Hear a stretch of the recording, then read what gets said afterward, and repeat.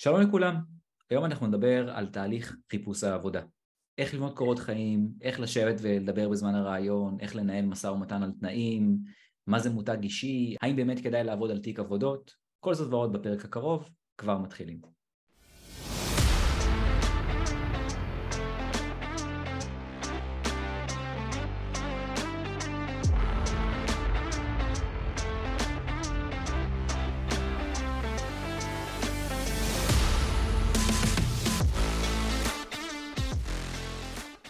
היי לכולם וברוכים הבאים לפרק השלישי בעונה השנייה של התוכנית שלנו. אני גדי, מרקטינג דאטה אנליסט בפלאריום.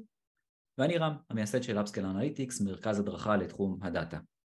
היום נמצאת איתנו מיטל דגן, יועצת ארגונית, מומחית לינקדאין ומלווה אנשים בתהליכי חיפוש עבודה. ברוכה הבאה, מיטל. אהלן, איזה כיף להיות פה. כן, ממש כיף שאת פה. אז אני אשמח אם קצת תוכלי לספר לנו על הרקע שלך והניסיון בתחום של ייעוץ הקריירה. בשמחה. אז קודם כל אני כלכלנית מתחום של כלכלת העבודה, למדתי בבן גוריון, הייתי אנאליסטית אחרי שסיימתי בעצמי, זאת אומרת התקבלתי ל-BDI, אחר כך עבדתי כאנליסטית בחברת וואן, ומשם עברתי לחברת המדיקל הידועה, חברת מטרוניק, שם בעצם עשיתי כל הזמן דשבורדים, והצגתי, אני קצת מתרגשת, תיקח לי איזה רגע להתאפס על עצמי, תסלחו לי. הכל טוב. הכנתי דשבורדים ודוחות ואקסלים, ועבדתי על מערכת BI, הכל כדי לשקף למנהלים, בצורה הטובה ביותר את התקדמות המחירות, את התקדמות השיווק, ומגוון הפעולות שהם עשו בפיתוח העסקי. התקדמתי שם. עם איזה כלים עבדת? עבדתי בעיקר באקסל. עמדו בפניי כל האופציות, אבל באקסל הרגשתי שאני מצליחה ליצור ולתת למנהלים הכי הרבה דברים. לאו דווקא למנהלים, לפעמים גם איש מחירות בא, מיטל, תראי לי מה קורה, לאן התקדמנו, איך נראים הדוחות. כן. אבל בהכשרה שלך את כלכלנית, אמרנו, נכון? נכון, אני כלכלנית, אבל אני כבר 9 שנים יועצת קריירה. אני למדתי כל תקופת היותי כלכלנית במשך 10 שנים, קצת יותר אפילו, למדתי את שיטת ימימה. שיטת ימימה זו חשיבה הכרתית, ימימה הייתה פסיכולוגית, היא המציאה שיטה לחיזוק הערכה עצמית, פיתוח מנהיגות, הכל ברוח היהדות אגב, ואני למדתי את זה והרגשתי שזה מדבר אליי, אני רוצה להעניק לאנשים משהו באופן פרטני, ללמד ימימה אפילו, אבל זה לא היה זה, ומשם בעצם יצאתי לעצמאות, הפכתי ככה יועצת קריירה, וזה מהרגע הראשון, ברוך השם, זה היה מאוד מדויק, ואני זוכרת ממש שמההכנה הראשונה שעשיתי לרעיון עבודה, עד כמה שלא ציפיתי לזה, אנשים התקבלו, זאת אומרת, ידעתי בדיוק להעביר את המסרים, ולדחוף אותם קדימה, את אותם נועצים ראשונים שבאו אליי, כמובן שהיום אחרי 9 שנים, ברוך השם, עברו כבר הרבה אנשים, אלפים. זהו, זה בגדול. יפה מאוד. איך את ניגשת באמת לעבודה עם לקוח? אני מניח שעם כל אחד שאת עובדת איתו, את מנסה למצוא את היתרון היחסי שלו, כדי לחזק אותו ולדחוף אותו קדימה, אז איך זה נראה פחות או יותר המסלול הזה שאת עושה איתה? אז מחפשי העבודה שלי הם אנשים מאוד מגוונים, יש מנהלים, יש ג'וניורים, יש אנשים בכל מיני צמתים בדרך שמגיעים. בעצם עיקר הדבר זה להבין מה כואב פה. יש אנשים שלא יודעים לדבר, שצריך ללמד אותם להעביר מסרים, הם מאוד ורבליים לפעמים, חשוב להגיד, אבל כשהם מגיעים לרעיון עבודה הם פשוט לא מפסיקים לדבר, או אימפולסיביים, לא תכליתיים. יש אנשים שמשהו לא מסתדר להם, עוברים ממקום עבודה למקום עבודה, ואז פתאום, אחרי שאני עושה להם אבחון, אני מבינה שהם בכלל בתפקיד שלא מתאים להם, הם מכוונים נמוך מדי, או לא נכון להם, מחפשים יוקרה, והם יכולים לקבל יוקרה, אבל בתפקיד אחר, שאולי הם לא שמעו עליו. אז בעצם העבודה היא קודם כל כבר בטלפון, לנסות להבין מה המענה הראשוני, הנכון והמדויק. בדרך כלל כשהמענה הוא נכון, דברים אחר כך רצים. צ'יק צ'ק הבן אדם הולך לרעיונות, או אם הוא זיהה את הכיוון התעסוקתי, פתאום מגיעות הזדמנויות, רואים ניסים גם. זה דברים באמת כשיש שקט בלב כנראה, אז דברים פתאום מסתדרים, אתה נמצא בתדר כזה שמאפשר לך לקבל דברים. אז אם אנחנו מזהים כיוון תעסוקתי, זה מבחינתי זה בבחינת מצווה, כי האדם פתאום נרגע, הוא מצא את הכיוון שלו, את המקום שלו, משהו נרגע, משהו התיישב, כל האנשים בסביבתו, המשפחה שלו גם נרגעים, ודברים מתפתחים אצלו בדרך כלל גם בתחומים אחרים. מעניין. אני מניח שיש פה המון תסכול, נכון? זאת אומרת, את נתקלת בהמון תסכול, את בעצמך אולי חובה המון תסכול, וזה גם, כל אחד הוא אתגר בפני עצמו, נכון? שאלה מקסימה, אני לא חובה תסכול, אני מאוד מאוד מאמינה שכל עוד האדם עושה השתדלות ועושה כמיטב יכולתו ויוצא מגדרו, ומקבל את הכלים הכי נכונים עבורו, הכל יסתדר. אבל אם הבן אדם באמת לא עושה כמיטב יכולתו, כאשר המצב הנפשי מאפשר לו לעשות כמיטב יכולתו, אז יכול להיות שהוא ירגיש תסכול. אבל אני לא שופטת את זה, חשוב לי מאוד מאוד להגיד, העין היא תמיד עין של חמלה, עין טובה. זאת אומרת, אם האדם חווה תסכול, אני אעזור לו להבין לבד עם עצמו, כאילו אני אשאל אותו שאלות כדי לאפשר לו להבין שאולי הוא מוותר לעצמו, אולי הוא יכול יותר, אולי הוא לא עשה את מגוון הדברים שהוא יכול לעשות כדי למצוא את הלידים ולהגיע לרעיונות עבודה. אז מהר מאוד, מחפשי העבודה שלי, האנשים שנועצים בי, לא יחושו תסכול, כי הם יבינו שזה בידיים שלהם, זה לא איזה כוח עליון, זה לא גזירת גורל. לראיה, אני יכולה להגיד שבתקופת הקורונה, זה היה משהו פנומנלי. דווקא בתקופה שאנשים ויתרו מראש, מי שלא ויתר, התקבל צ'יק צ'ק, החליף מקום עבודה. אנשים ישבו 2-3 מטר ממני במשרד, כאילו אולי 2 מטר זה יותר מדויק להגיד, כי המשרד הוא 3 מטר בסך הכל ברוחב שלו, אבל בעצם הם ישבו רחוק, והם באו הכי ממוקדים וקשובים לליבם, והחליפו מקומות עבודה בשיא הבלגן, כשאנשים ויתרו. איזה שאלות היית מציעה לאנשים לשאול את עצמם כשהם מנסים למצוא את הכיוון שלהם? אני יכול להגיד מהמקום שלי שיש לי לא מעט אנשים שאני מדבר איתם במהלך היום, ואחת השאלות שתמיד עולות זה האם הכיוון התעסוקתי, האם הלימודים שאליהם אני מכוון זה משהו שהוא באמת רלוונטי לי, למשל האם עולם הדאטה אנליסיס הוא באמת רלוונטי לי, זה משהו שהם נניח הרבה מתלבטים לגביו. איזה שאלות כלליות היית מציעה לאנשים כאלה לשאול את עצמם או לבחון עם עצמם לפני שהם בוחרים איזשהו מסלול? שישאלו את עצמם, קודם כל שאלה מהממת. אני מאוד ממליצה לשאול את עצמי, במה אני טוב? אני טוב במספרים, אני טוב בלעמוד מול קהל, לא מתאים לי לעמוד מול קהל, אני אדם שאוהב להיות בבקאנד, מאחורי הקלעים, אני אוהב להיות בפרונט, אני אוהב לתת שירות, אני טוב במחירות, אני טוב מדבר אליי, מה מדבר אליי? עוד שאלה, עולם הבריאות, עולם המדיקל, הפארמה, עוד שאלות שאפשר לשאול, זה מה אהבתי בתיכון, אם אנחנו מדברים פה על ג'וניורים, אז אנשים שלא יסתדרו עם מתמטיקה, או אנשים שלא יסתדרו, שכן יסתדרו עם מתמטיקה, ואחר כך הולכים ללמוד פסיכולוגיה, תלכו עם נטיית הלב שלכם. אז בעצם יש כאן שני דברים, יש כאן את הדברים שאני יכול לעשות, ויש את הדברים שהם נטיית הלב שלי. המטרה היא להצליב בין השניים, להגיד מה אני גם אוהב לעשות, הולך לי בקלות, בדרך כלל מה שהולך לנו בקלות זה הייעוד שלנו. מה הולך לי בקלות ומה גם מבטא את החוזקות שלי, וככה אני מבטיחה לעצמי תמיד התפתחות, לא להגיע לתקרת זכוכית, שילך לי בקלות, שכנראה אני גם אצליח להתפתח עם אנשים ולשפר את מערכות היחסים שלי ואת הערכה העצמית שלי. כן, ממש מסכים איתך. מסכים איתך לגמרי, ואני חושב שזה נגעת בנקודה מאוד מאוד חשובה.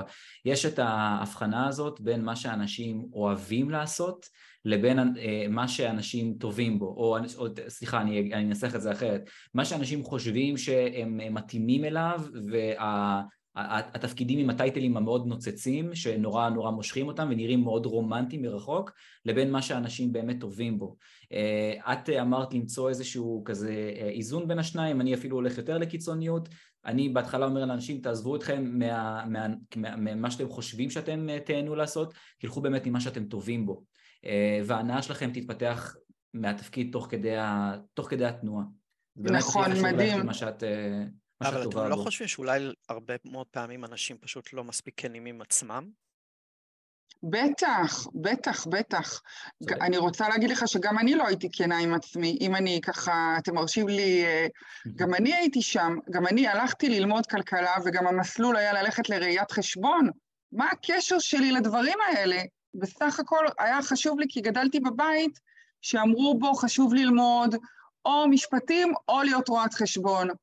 אז יש הרבה דברים שאנחנו קולטים מהסביבה שלנו, שכדי להצליח בחיים אני צריכה להיות כלכלנית או רואת חשבון. יש כל מיני התניות כאלה שאנחנו קולטים, ואין מה לעשות, זה חלק מאיתנו, ככל שהבית ממנו אנחנו מגיעים, וכמובן לא לשפוט את ההורים, ולא להתחיל עכשיו, שאף אחד לא יתחיל עכשיו לכעוס על אמא ואבא פה, אבל חשוב להבין אלה הכלים שההורים ינתנו לנו, הם עשו כמיטב יכולתם, אבל ככל שאני אעלה סימן שאלה על האמונות האלה ועל ההתניות האלה, אני אהיה יותר מאושר, כי אנחנו רואים עכשיו שיש אנשים מאושרים במגוון של תחומים, אז אפשר להתמיר את החשיבה הזאת, אפשר ללכת למקומות אחרים, להבין מה הולך לי בקלות, מה אני אוהב, איזה סביבת עבודה אני אוהבת, אני מנומס, איפה אני מגיע לאנשים ברמה שלי, עד הרמה הזאת לשאול את עצמנו שאלות.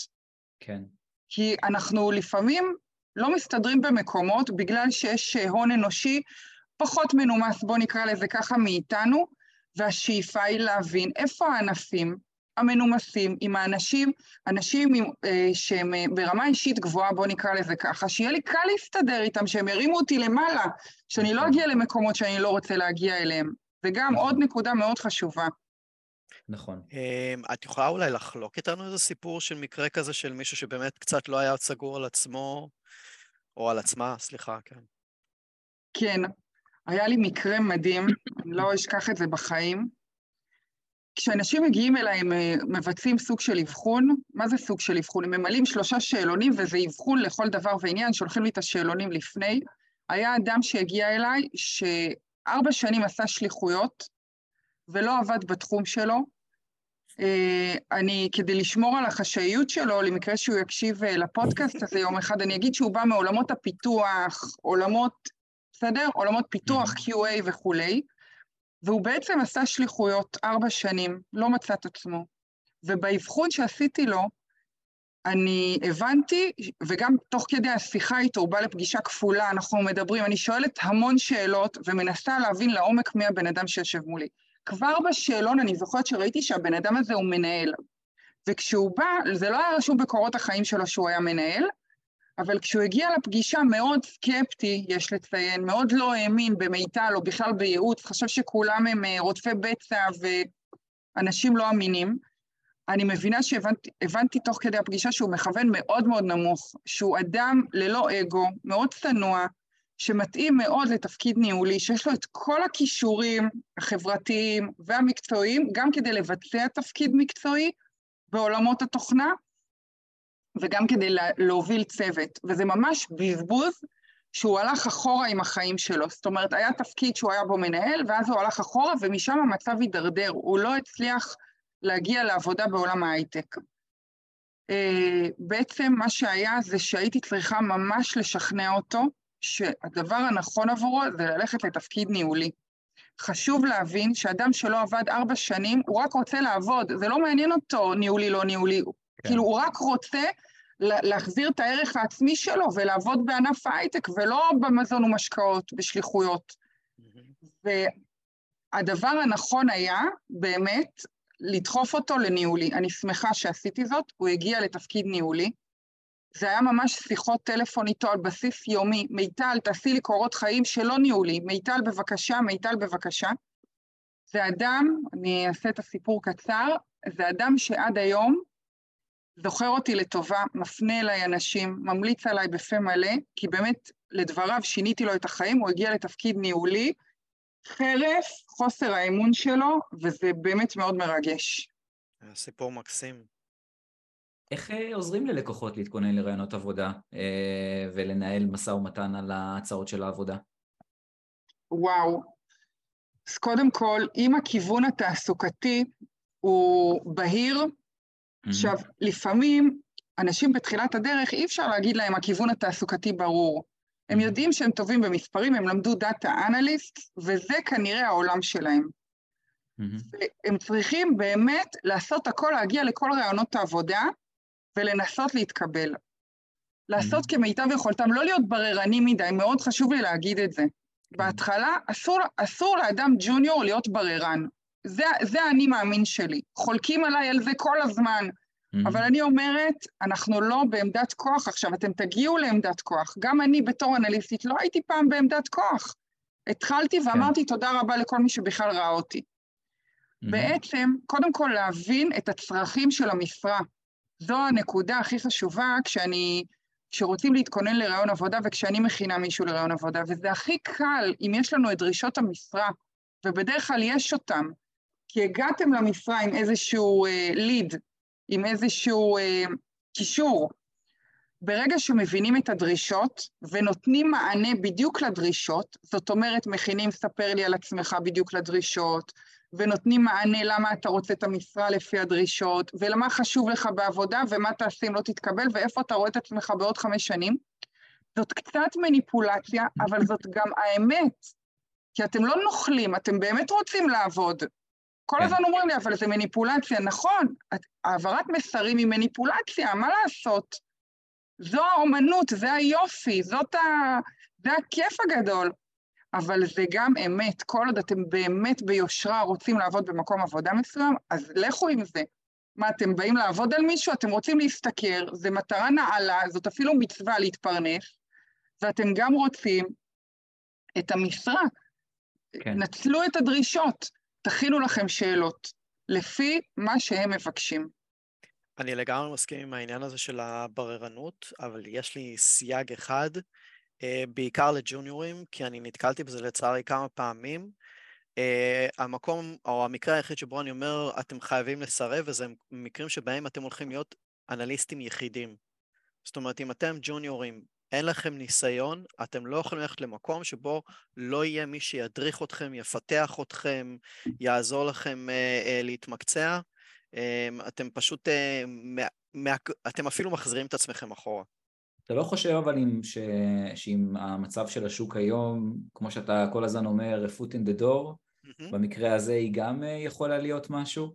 אז אני חושש שהם במקרים האלה שאתה ניגש כאנליסט, להיות אנליסט יחיד בצוות, ואין מי שיגיד לך, אתה עושה נכון, לא עושה נכון, אתה צריך לחזק את זה, אתה ממש טוב בזה, אני חושש שבמקרה הזה, אנשים שנכנסים לתפקיד כזה פשוט מעכבים את עצמם, מחזירים את עצמם אחורה, כי אחרי זה כשהם יצאו לשוק, הם ירצו להחליף תפקיד, הם יבינו שהם לא עשו שום דבר, שהם לא התפתחו בכלל, ושהדרישות של השוק, הם בכלל לא מכירים בהם. למה שחברה תעשה את זה לעצמה? למה שחברה תיקח אנליסט? זה קורה, אתה רואה את זה קורה, גדי? לצערי כן, לצערי כן. אני יכולה להגיד לך שגם אני הייתי במצב הזה, אבל עדיין לא הייתי מוותרת על זה. אני חייבת להגיד לך, למדתי תוך כדי תנועה, בכיתי הרבה, זה נכון, זה נורא קשה להיות לבד. בכיתי ממש עם דמעות, וזה מאוד מביך. היו רואים אותי בוכה, ולא מתביישת להגיד את זה. היו לי שנים מאוד קשות בהתחלה כאנליסטית, אבל לא הייתי מוותרת על זה. אלה המקומות...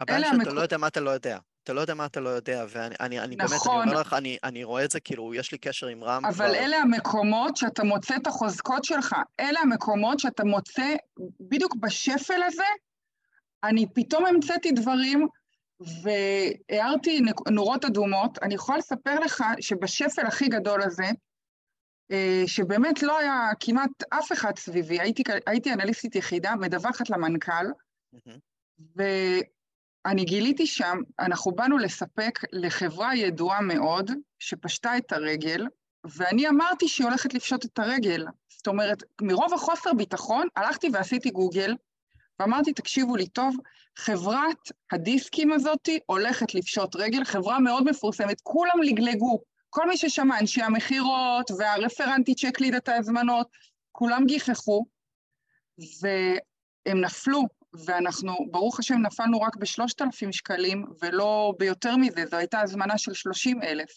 והייתה כוונה שם, או לעשות הקיצה, עד היום אני לא יודעת, או לעשות הקיצה, כי הם ידעו שהם הולכים ליפול, או בעצם, לא יודעת מה, ניסיון ככה להחיות את עצמם מחדש ולגייס צוות חדש.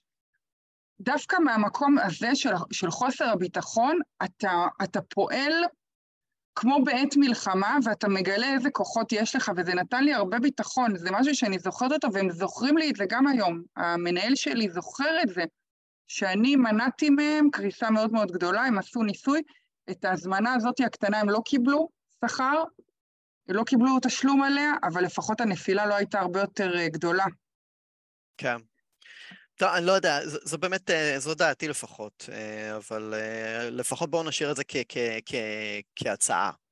תראה, להיות יתום בארגון, אתה צודק, זה קשה מאוד, זה קשה. תשתדלו להגיע למקום שמכשירים אתכם, אבל גם אי אפשר לשאול את השאלה הזאת ברעיון. אני חייבת להגיד משהו. אנחנו חייבים להראות ברעיון עבודה שאנחנו יכולים להתנהל במצבים של חוסר ודאות. אם אני באה ושואלת, מי יכשיר אותי? מי יהיה איתי? יש איתי בצוות, יש מישהו שהולך לחפוף אותי? הלך הרעיון, זה כל כך פשוט. אז בוא נבהיר, יופי, בוא נבהיר שבעלמה, בין הטיפות, לברר באמת אם אני לבד או לא לבד, להשתדל לא ללכת למקומות של יתמות, של להיות לבד בארגון, בתחום מסוים, אבל גם אם כן, תדעו לכם, זה לא סוף העולם. יש צרות גדולות יותר, לא לעבוד ולא להתמקצע, בעיניי, אבל כל אחד והמסוגלות הנפשית שלו. לגמרי. בעיניי יותר גרוע לא לעבוד, כן. כן, אני בכלל חושב שתהליך רעיונות עבודה, הוא צריך לכלול המון קריאה בין השורות, המון. לא... חד משמעית. אי אפשר לשאול שאלות. בדיוק. אפשר לשאול שאלות, אבל לשאול שאלות חכמות. נכון, שאלות מקצועיות, כן, אבל לא שאלות, מה יהיה איתי? מתי תתקשרו אליי? יש מרכז הערכה, אין מרכז הערכה. כן. אני רק אגיד בהקשר הזה, קודם כל אני מסכים לגמרי עם מה שגדי אמר, ואני גם מסכים עם מה שאת אומרת. אני חושב שזה עניין שהוא מאוד אינדיבידואלי ונורא תלוי חברה. אני רק יכול לתת לכם סיפור אחד על תלמיד שלי שבחר ללכת בדרך הזאת של האנליסט הבודד. בכלל לקחו אותו, אפילו לא לתפקיד של אנליסט, הוא הכניס את עצמו לתוך תפקיד של קמפיין מנג'ר. ולמה הוא הכניס את עצמו לשם בתור תפקיד ראשון? בגלל שהוא ראה שיש במשרה הזאת עבודה עם SQL ועבודה עם אקסלים, והוא אמר וואלה מגניב, כאילו זה ייתן לי את הניסיון שלי ואני אוכל למנף את זה אחר כך בהמשך.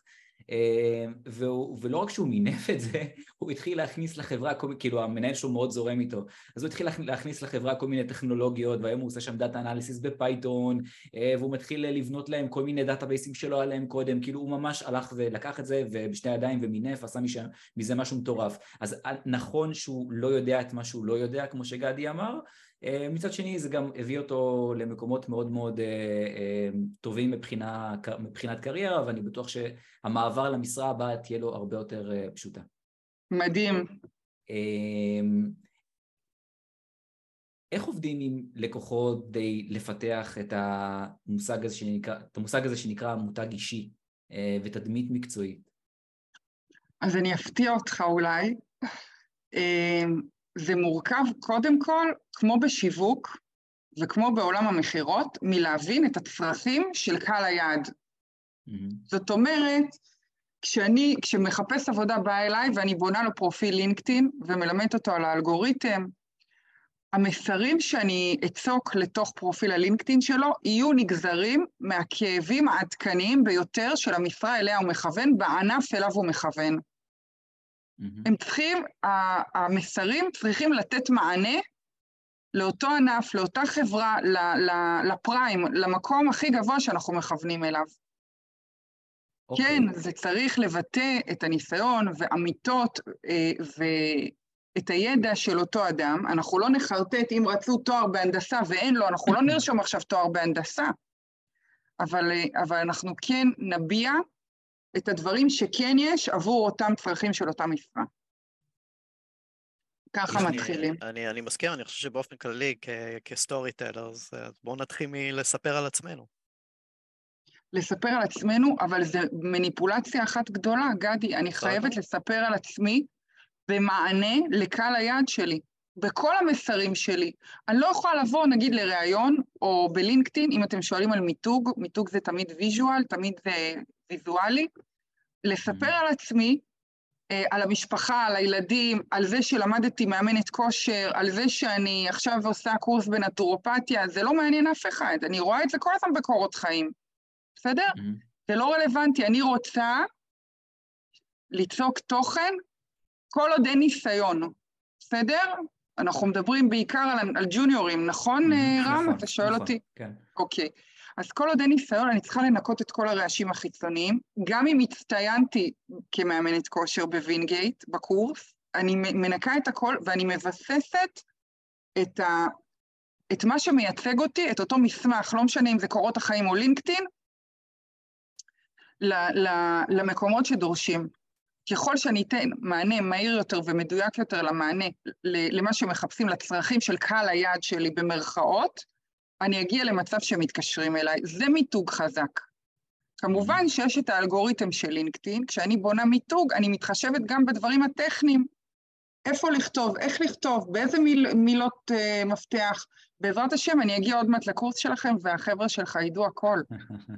אז מה באמת הטופ טיפס שלך לבניית פרופיל נכון בלינקדאין, או כתיבת קורות חיים בולטים?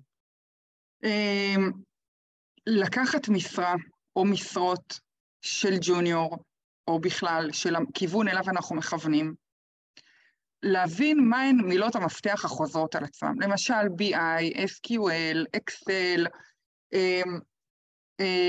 פיתוח קוד, כל הדברים האלה כמובן באנגלית המשרות, וגם הפרופיל של אותו אדם צריך להיות באנגלית, כמובן לתרגם את קורות החיים, זה ככה הערת ביניים, מובן מאליו, נכון? חובה לתרגם את קורות החיים ולהכיר אותם היטב ולהבין כל מילה. בסדר? אני רואה הרבה טעויות בתרגומים, זה ממש ממש חשוב לשים לב. כן, לא גוגל טרנסלייט. לא גוגל טרנסלייט, וגם המתרגמים לפעמים עושים טעויות, הם לא מבינים דברים, בעיקר בעולם ההייטק.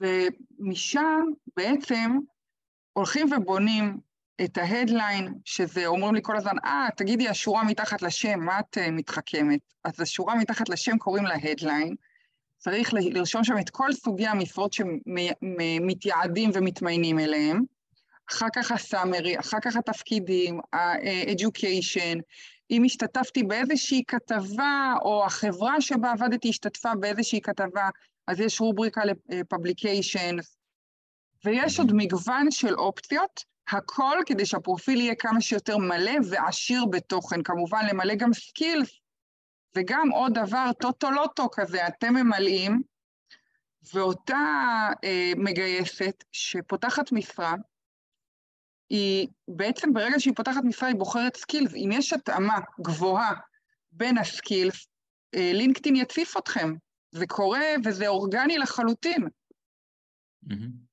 זה מעניין, כי אני תמיד חשבתי שהרעיון בקורות חיים זה שזה לא אמור להיות עמוס מדי, כי אף אחד לא באמת יושב וקורא את הקורות חיים, זאת אומרת, תמיד חשבתי שזה אמור להיות מאוד אפילו ספרטני, זאת אומרת, ממש כאילו כותרות בלבד כמעט.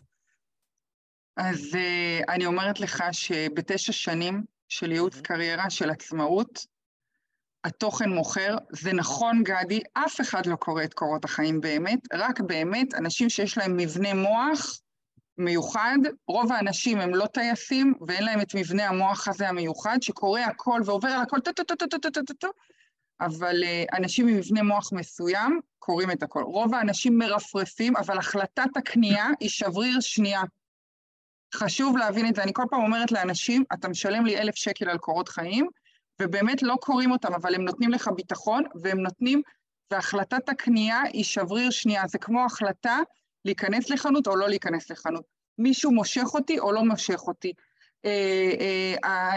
התמונה הזאת יפה או לא יפה, החלל הזה נעים לי או לא נעים לי, זה 1.5 שנייה שהמוח מקבל החלטה. בדרך כלל, אחרי שהוא מקבל החלטה, אז מתחילים להתעמק, ואז יש תורה שלמה, איפה למקם כל משפט, יש שטח מת, שבכלל לא רואים אותו, שם אני אמקם את הדברים הלא חשובים, ואת הדברים הכי חשובים, את הניהולי, את ההישגים, את הפלטפורמות טכנולוגיות שהאדם יודע, שם אני אמקם את הדברים הכי חשובים. זה ממש, זה קריאייטיב. אני הלכתי ולמדתי קריאייטיב כדי להבין איפה למקם את כל הדברים האלה. זה מאוד כיף, אגב. עכשיו, קורות החיים זה רק הצעד הראשון, נכון? זה משהו שאני לא מוותרת עליו, מאוד כיף לי לכתוב קורות חיים. הצעד הראשון זה הצעד השני. הצעד הראשון הוא להבין לאן לכוון, להבין מה הכיוון התעסוקתי המדויק לי. בהתחלה אנחנו לא בררנים, אבל תפקיד שני כבר צריך לדעתי לעשות חשיבה, לבד או עם יועץ קריירה. וכן, קורות חיים, אין מה לעשות, עדיין צריך אותם. גם אם השכן מביא אותי, הוא יבקש ממני קורות חיים, ואם קורות החיים לא מרשימים, אז חבל. ברור. בסדר? אגב, המחיר שנקבתי בו זה לא מחיר לג'וניורים, בסדר? זה מחיר לבחירים. שהאנשים פה לא ייבעלו. תיק עבודות, איך היית מציעה לאנשים שרוצים ליצור לעצמם איזשהו תיק עבודות, לבנות משהו שבאמת יציג את הכישורים ואת הניסיון שלהם? שאלה מצוינת. כן, אם יש אפשרות לעשות את זה, זה מדהים. אני באופן אישי לא עשיתי את זה. קודם כל, גם אם לא תעשו את זה, זה בסדר גמור, לא צריך להילחץ. אנחנו לא באמת יודעים כשאנחנו יוצאים מהאוניברסיטה או מהמכללה, מה קורה פה? מי נגד מי? אני זוכרת שכשאני נכנסתי לתפקיד האנאליסטית פעם ראשונה, במטרוניק, הייתי שם 5 שנים, זה היה באמת אנליסט טהור. ואמרתי, בשביל זה למדתי 4 שנים בבן גוריון, הייתי בשוק, העבודה היא לא כזאת קשה. מצד שני, לא הייתי באמת יודעת לעשות את מה שעשיתי. אז עד שאתם לא תגיעו לעבודה, כנראה שאתם לא תצליחו לבנות דשבורד, שמתעדכן כשאתם שופכים מסמך גולמי ממערכת ה-ERP של החברה ומעדכנים. דיברתי קצת ג'יבריש, להסביר את זה קצת יותר לעומק. לא. לא, ברור לגמרי. ברור לגמרי, מעולה. אוקיי, אז מה שאני אומרת, אם אפשר כן ליצור איזשהו מסמך, לקחת הכנסות של איזושהי חברה ציבורית, שאנחנו רואים הכל בשקיפות, יש את זה באתר המאיה, מערכת הודעות של הבורסה לניירות ערך בתל אביב. אני יכולה כן לראות מה קורה בחברה מסוימת, אפילו לקחת נתונים של הבורסה עצמה, ולפלח משם עם ירוק ואדום את הנתונים של כל מניה ומניה, או של מדד זה מניות בסופו של דבר, זה אמור להראות אותו דבר, ובעצם להציג את זה, אם נתבקשתי, אני יכולה להציע, אבל אני לא מנהלת את הרעיון, בסדר? אני באה לרעיון, ואני אומרת להם, דרך אגב, עשיתי משהו מאוד יפה, עשיתי ככה איזה דשבורד, אני רוצה להראות לכם פה בטאבלט, ואם הם יחפצו בכך, הם יגידו לי סבבה, אם לא, לשחרר את זה, גם אם עבדתי מאוד קשה, לא לדחוף את זה בכוח, המרואיין לא מנהל את רעיון העבודה, בסדר? ולא על הבא בעלה, כן? חברים, אם עשיתם דבר כזה, תנו למישהו שהוא קצת יותר ותיק, קצת יותר מקצועי בתחום, לבחון את זה, כדי שתהיה לזה עין יותר מנוסה, לפני שאתם מציגים את זה למישהו. נכון מאוד, ושאולי יעשה גם פיין-טיונינג קצת, כן. יסדר את זה, ואולי אפילו ייקח את זה וישפוך את זה לפאי או לגרף שמתאים למה שעשיתם. לא פאי. לא פאי, פאי לא מתאים, פאי זה נתח שוק. אבל אני אוהבת להגיד את המילה הזאת, זה הגרף האהוב עליי. הטיפ שלי לגבי הנושא הזה, כשאנחנו מדברים על תיק עבודות, בהקשר של האנליסטים בכל אופן, אני יכול להגיד, זה לא יודע איך זה עובד בתחומים אחרים, עדיף להתמקד בפרויקט אחד משמעותי, שנתתם בו באמת את ההנשמה שלכם, ועשיתם אותו מאלף עד תו מתוקתק, מאשר תיק עבודות מפוצץ שמלא בהרבה עבודות, כאשר תגיעו לרעיון העבודה, המראיין יכול לבחור אקראית לאחד מהם, שאתם לא בניתם אותו מספיק טוב, ואז ליפול.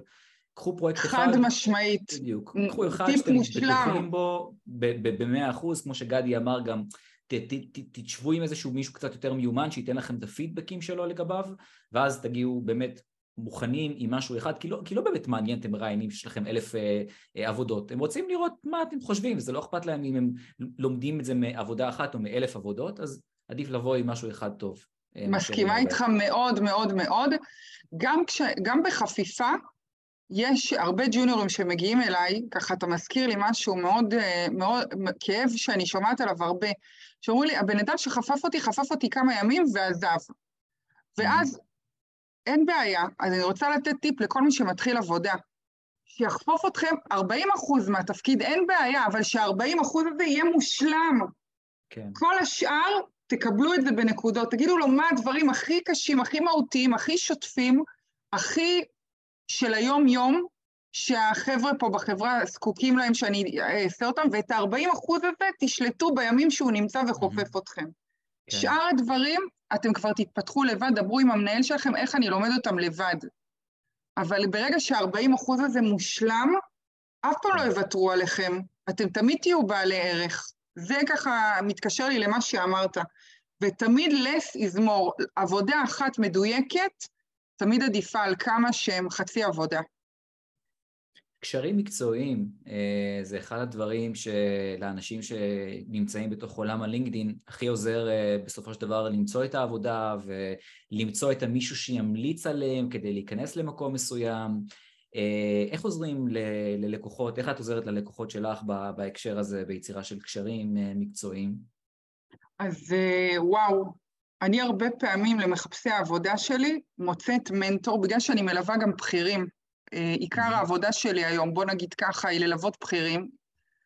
אז אני ממש פונה ללקוח שלי, אדם בכיר בשוק באותו תחום, ומבקשת שהוא ייפגש על קפה או על ארוחת צהריים עם אותו בחור צעיר. אני קוראת לזה להצמיד לו ממש מנטור, מישהו ותיק בתחום, שיש לו את הידע, שעבר דרך, שהיו לו קשיים בהתחלה, זה נותן הרבה כוחות והרבה כלים, גם הרבה פעמים הם פותחים מחשב, ואותו אדם בכיר מראה לו ממש את העבודה, דה פקטו, מה עושים? חוץ מזה, כן, מה? מרשים. כן, מאוד, נכון שזה רעיון חמוד. זה יותר מחמוד, זה ממש כאילו, תראה, יוצא לי לעשות לא מעט מנטורינג, אבל אני ובכיר זה שני דברים שונים מאוד. לשבת עם בן אדם שהוא, לא יודע, מנהל חטיבה, או VP, או דירקטור, כאילו אם את מצליחה להביא למישהו שרק נכנס לתחום לשבת איתו, זה בעיניי זה דבר מדהים, זה מאוד מרשים. נכון, וזה מאוד יפה שאנשים מסכימים, כי זה הרבה פעמים אנשים שרק עכשיו התקבלו לעבודה, וממש, ברוך השם, אני זוכה לעבוד עם אנשים עם לב טהור, שרק רוצים לתת, אבל תמיד אני אומרת, אותו אדם תזמין אתה לקפה, הבחור הצעיר שמגיע ונועץ, לא ייתנו לך לשלם, הכל טוב, אבל תציע לפחות, תביא משהו גם אתה לפגישה, איזושהי נתינה. בסדר? מאוד חשוב, הרבה פעמים אנשים בתחילת הדרך לא מכירים את הניואנסים הקטנים האלה, אני רואה לנכון גם להגיד את זה, מסכימים איתי, שזה מאוד חשוב, העניין הזה של תרבות ארגונית, ואיך יוצרים אינטראקציה, מה נכון. זה חוזר למה שאמרת מקודם, על נימוס בסיסי, אתה מזמין בן אדם, אתה רוצה שהוא יעזור לך, במינימום תציע לשלם על הקפה שלו. נכון, בדיוק. אפשר לשאול איזה טעויות קשות את רואה אנשים שעושים? כאילו, מה את אומרת, די, אתם חייבים להפסיק עם זה? כן, וואו, זה נכון לכל הדרגים. אנשים הם הרבה פעמים מאוד אימפולסיביים, בגלל שלפעמים הם הולכים הרבה לרעיונות עבודה, ומגיעים למצב שכבר הם שולטים ברעיון ויודעים איך לדבר, אז הם כבר עונים מראש על השאלה, היא עוד לא הסתיימה, הבן אדם עוד לא סיים לשאול והם כבר עונים. וגם טעות נוספת היא שהם לא תכליתיים, הם נסחפים עם התשובה, מעריכים ונותנים דוגמה, ועונים נותנים עודף אינפורמציה שבכלל הם לא נשאלו עליו. הרבה פעמים זה מציף שאלות שהם לא התכוננו אליו, או דווקא דברים שהם לא רצו לדבר עליהם, אבל תת המודע שלהם מציף אותו. ואז באמת הם מגיעים לשאלה הקשה הזאת. תמיד בכל רעיון יש את השאלות הקשות האלה. איך את מכינה לקוחות לקראת שאלות מהסוג הזה? למה? איזה שאלה? שאלות קשות. שאלות קשות. כן, שאלות בסגנון של ספר לי על החסרונות, ספר לי על עצמך, זו שאלה מאוד קשה. נראה לי זו השאלה הכי קשה. נכון, זו השאלה הכי קשה והכי חשובה. כן. איך אני מכינה אותם? אני מבינה לעומק את הרזומה שלהם. בדרך כלל זה קורה בסוף רעיון העבודה, כבר יש לי את כל המידע כדי ליצוק תוכן, לספר לי על עצמך. אני יודעת על הישגים שהוא עשה, אני יודעת מה הוא למד, אני יודעת את כל התוכן כדי להרכיב תשובה. ואז המבנה שאני מאמינה בו, זה שם מלא וטייטל, בסדר? זה יכול להיות הטייטל גם בוגר תואר ראשון בכך וכך, או בוגר קורס אנאליסט, דאטה אנאליסט באפסקייל אקדמי, ובעצם משם הוא מתחיל לדבר על הניסיון או הידע המקצועי שלו. ידע זה לא ניסיון, זה ידע שרכשתי במהלך לימודים, ניסיון זה ממש ניסיון פרקטי. אחר כך אנחנו מספרים איזשהו הישג, מבלי להגיד את המילה הישג. להגיד, אני רוצה לספר לכם משהו נחמד, או אני אחלוק איתכם שככה וככה, אבל אני לא אומרת, אני גאה, או עשיתי הישג משמעותי, או יצא לי לעשות משהו שאני גאה בו. אני עושה את זה הכי בענווה, מספרת על משהו שאני גאה בו. זה יכול להיות הצטיינות, זה יכול להיות פרויקט ממהלך הלימודים, זה יכול להיות השתתפות בקורס שנשלחתי אליו ונבחרתי אליו מבין רבים, וזה יכול להיות, כמובן, אם אנשים הם ותיקים יותר, אז כמובן הישג מתחום העבודה, זה הכי טוב שרלוונטי לתפקיד, אבל אנחנו מדברים פה על ג'וניורים, שוב, ובסוף, לדבר על רמת האנגלית, אני חושבת שזה מאוד חשוב, גם פלטפורמות טכנולוגיות, תוכנות, מערכות מידע, וגם מה רמת האנגלית שלכם, זה מאוד מאוד חשוב. אם היא לא טובה ומעלה, לדבר עליה. פחות טובה, קודם כל לכו לשפר אותה, מאוד מאוד חשוב לתפקידי דאטה אנליסט, אנגלית ברמה טובה מאוד, אבל אני מניחה שרוב האנשים שבוחרים בתפקיד הזה, האנגלית שלהם ברמה טובה ומעלה, לכן לדבר על זה, להגיד את זה. כן, אני רק אומר שנכון, אנגלית זה באמת כאילו חלק חשוב בעבודה של האנליסט, אבל יש משרות שבהן האנגלית פחות תהיה דרישת סף, מקומות שההתנהלות בהן ביום יום היא באמת בשפה העברית, ואין להם שום אינטראקציה עם גופים באנגלית, אז זאת אומרת גם לאנליסטים, מה שאני בא להגיד זה שגם אם האנגלית שלכם היא לא פרפקט, יש מקומות שבהם אתם יכולים להתחיל לדרככם, אבל לגמרי כמו שמיטל אמרה, אנגלית זה משהו שאתם צריכים להשקיע בו להמשך הקריירה שלכם. נכון, אני עשיתי 2 תפקידים שלא השתמשתי כמעט באנגלית, אני זוכרת שזה היה בדרישות המשרה, אבל לא, זה ממש לא היה קריטי כשאני מסתכלת על זה בדיעבד. לכן לא להרגיש רע, מי שיש לו חוסר ביטחון מאנגלית, עם השפה האנגלית, לא להרגיש חוסר ביטחון, זה עדיין אפשרי למצוא עבודה ולהצליח ולבנות מסלול קריירה נפלא, ותמיד, תמיד כן לשפר את האנגלית. זה חשוב, יש לי טיפ גם לזה, אתם רוצים לשמוע? בוודאי. בטח. אז הטיפ שלי לשיפור האנגלית, אני מצאתי שכשאדם מקשיב ושומע פודקאסטים או שידורי יוטיוב, סרטונים, לא משנה, בעולם התוכן שמדבר אליו, לדוגמה ספורט, כדורגל, התפתחות אישית, מדיטציות, לפי עולם התוכן שלו, ריקוד, בלט, לא משנה מה, הוא תמיד ישפר את האנגלית שלו, כי יש לו יש לנו קשב סובייקטיבי, ואנחנו נרצה ללמוד מילים חדשות בעולם התוכן שמעניין אותנו. אז זה הטיפ ככה הכי טוב, אל תקשיבו על פודקאסטים של מנהיגות, אם זה לא מעניין אתכם. כן. זה לא יביא לשום מקום. אבל פה אני רק רוצה לחזור למה שאמרנו על לקרוא בין השורות, לא לשאול ברעיון כמה אנגלית נדרשת. תנסו להבין את זה בין השורות. נכון מאוד, נכון מאוד. אני רוצה לשאול אותך שאלה קשה.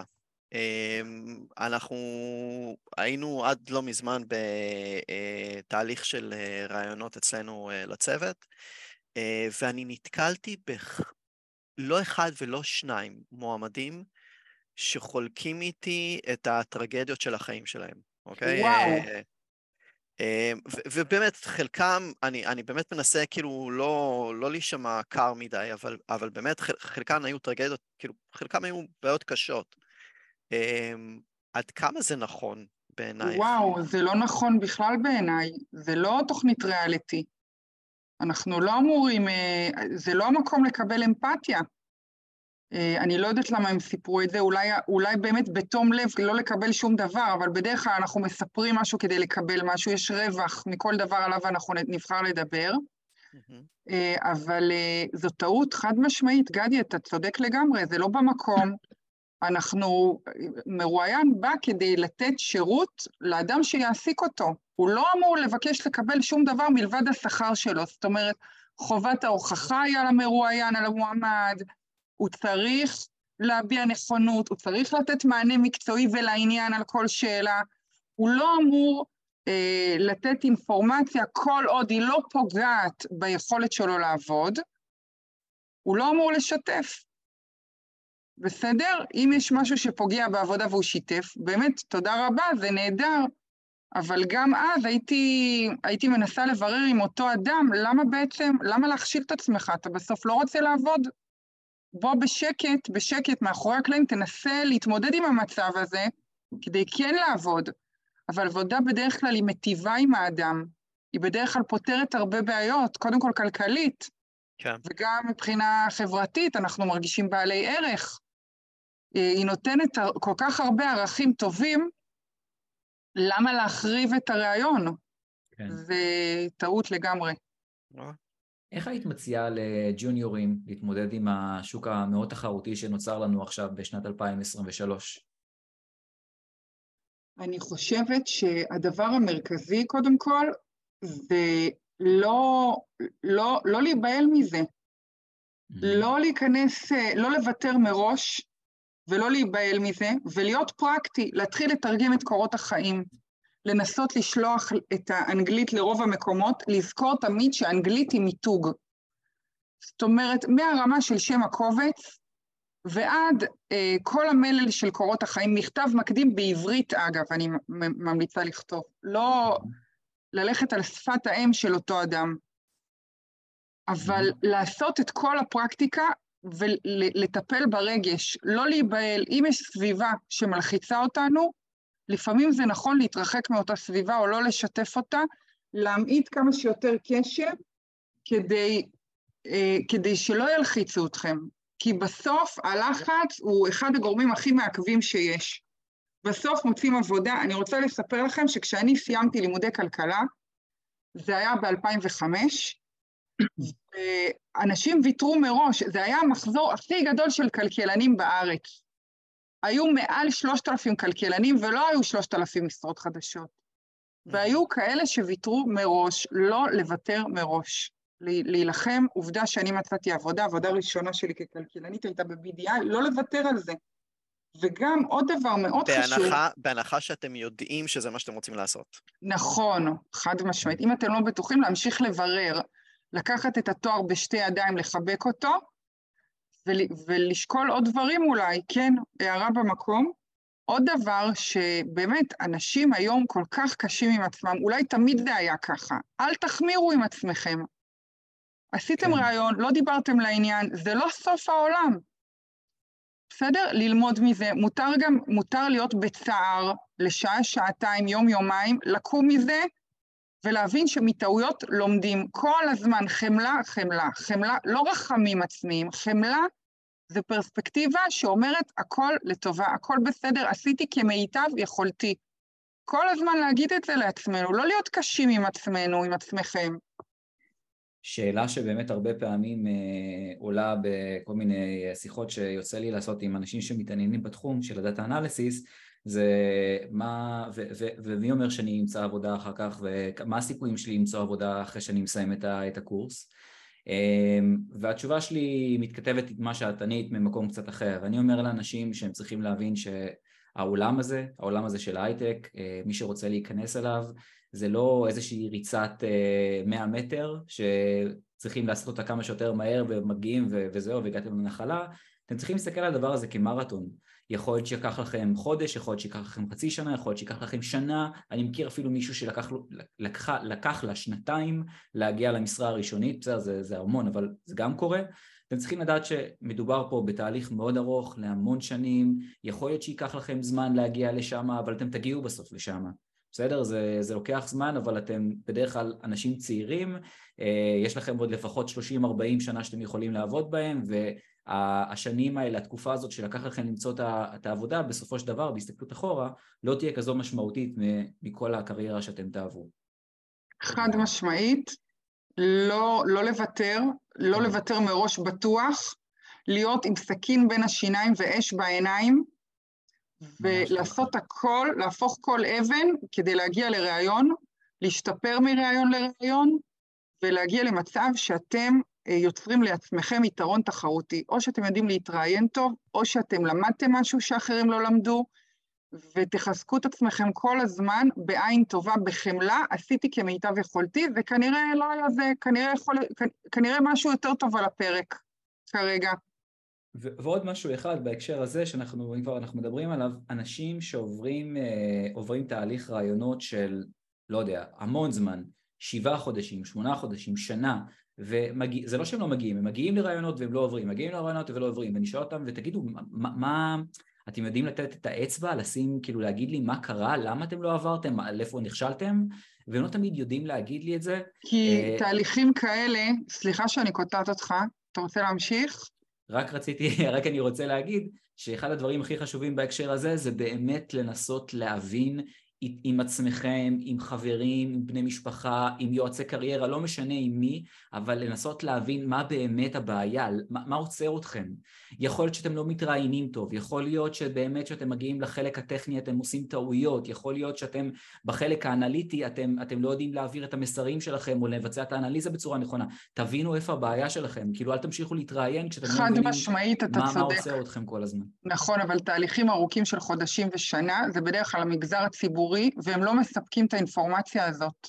חשוב לי מאוד להגיד, אם מישהו הולך ומתראיין לתפקיד במערכות מידע, לאנליסט במערכות מידע במשרד הביטחון, בדרך כלל הוא לא ידע, אף אחד לא ייתן לו את האינפורמציה, אלא אם כן הוא עשה מרכז הערכה, ואז הם מחויבים על פי חוק לספק לו את האבחון שלו, וגם אז זה מאוד מאוד דל, לצערי הרב צריך לעדכן פה את החוק בעניין הזה, הוא קרוב לוודאי לא ידע מה היה שם. טוב, מיטל, אז לסיכום, מה המסר מספר 1 שלך לכל אלה שנמצאים כיום בתהליכים? להיות אקטיביים, לחפש עבודה, לא לוותר לעצמם. גם אם אתם נראים עדינים מבחוץ, אל תוותרו, אל תקשיבו לאמונות מגבילות שאומרים על עצמכם עדינים, לא משקיעים, אל תקשיבו לזה. אל תראו בעיניים, תתחילו לחפש משרות או תמשיכו לחפש. כל יום זה יום חדש, לא לוותר, לא לוותר. אגב, זה עצה גם לאנשים לא בתחילת הדרך. כל הזמן יש תקופות של חיפוש עבודה, לא לוותר ולחפש עבודה. לנסות להשתפר מפעם לפעם, להיות תכליתיים בהעברת המסרים. גם כשקורות החיים ארוכים, הם עדיין, המשפטים הם משפטים קצרים ותכליתיים, מאוד חשוב לי להגיד את זה. להכין דוגמאות, אם נתבקש לתת דוגמאות ברעיון העבודה, למגוון של דברים, מה היה פרויקט הגמר, עבודת סמינריונים עשיתם, תכינו תשובות לכל הדברים האלה, איך היה הקורס, להכין תשובות לשאלות, וזהו, להיות חיוביים, לא לוותר לעצמכם, להיות בחמלה כלפי עצמכם. זהו בגדול. מיטל, תודה רבה שבאת לדבר איתנו ושחשפת את כל תהליך חיפוש העבודה מהצד שלך, ותודה לכם שהזמתם לפרק השלישי של העונה השנייה שלנו. אם אהבתם ואם תרצו להמשיך ולשמוע, ובוודאי אם יש לכם הצעות לשיפור, צרו איתנו קשר בלינקדאין או פייסבוק ותגידו לנו מה אתם חושבים. היה כיף לאללה, תודה רבה. תודה לך. ביי חברים. ביי ביי, להתראות.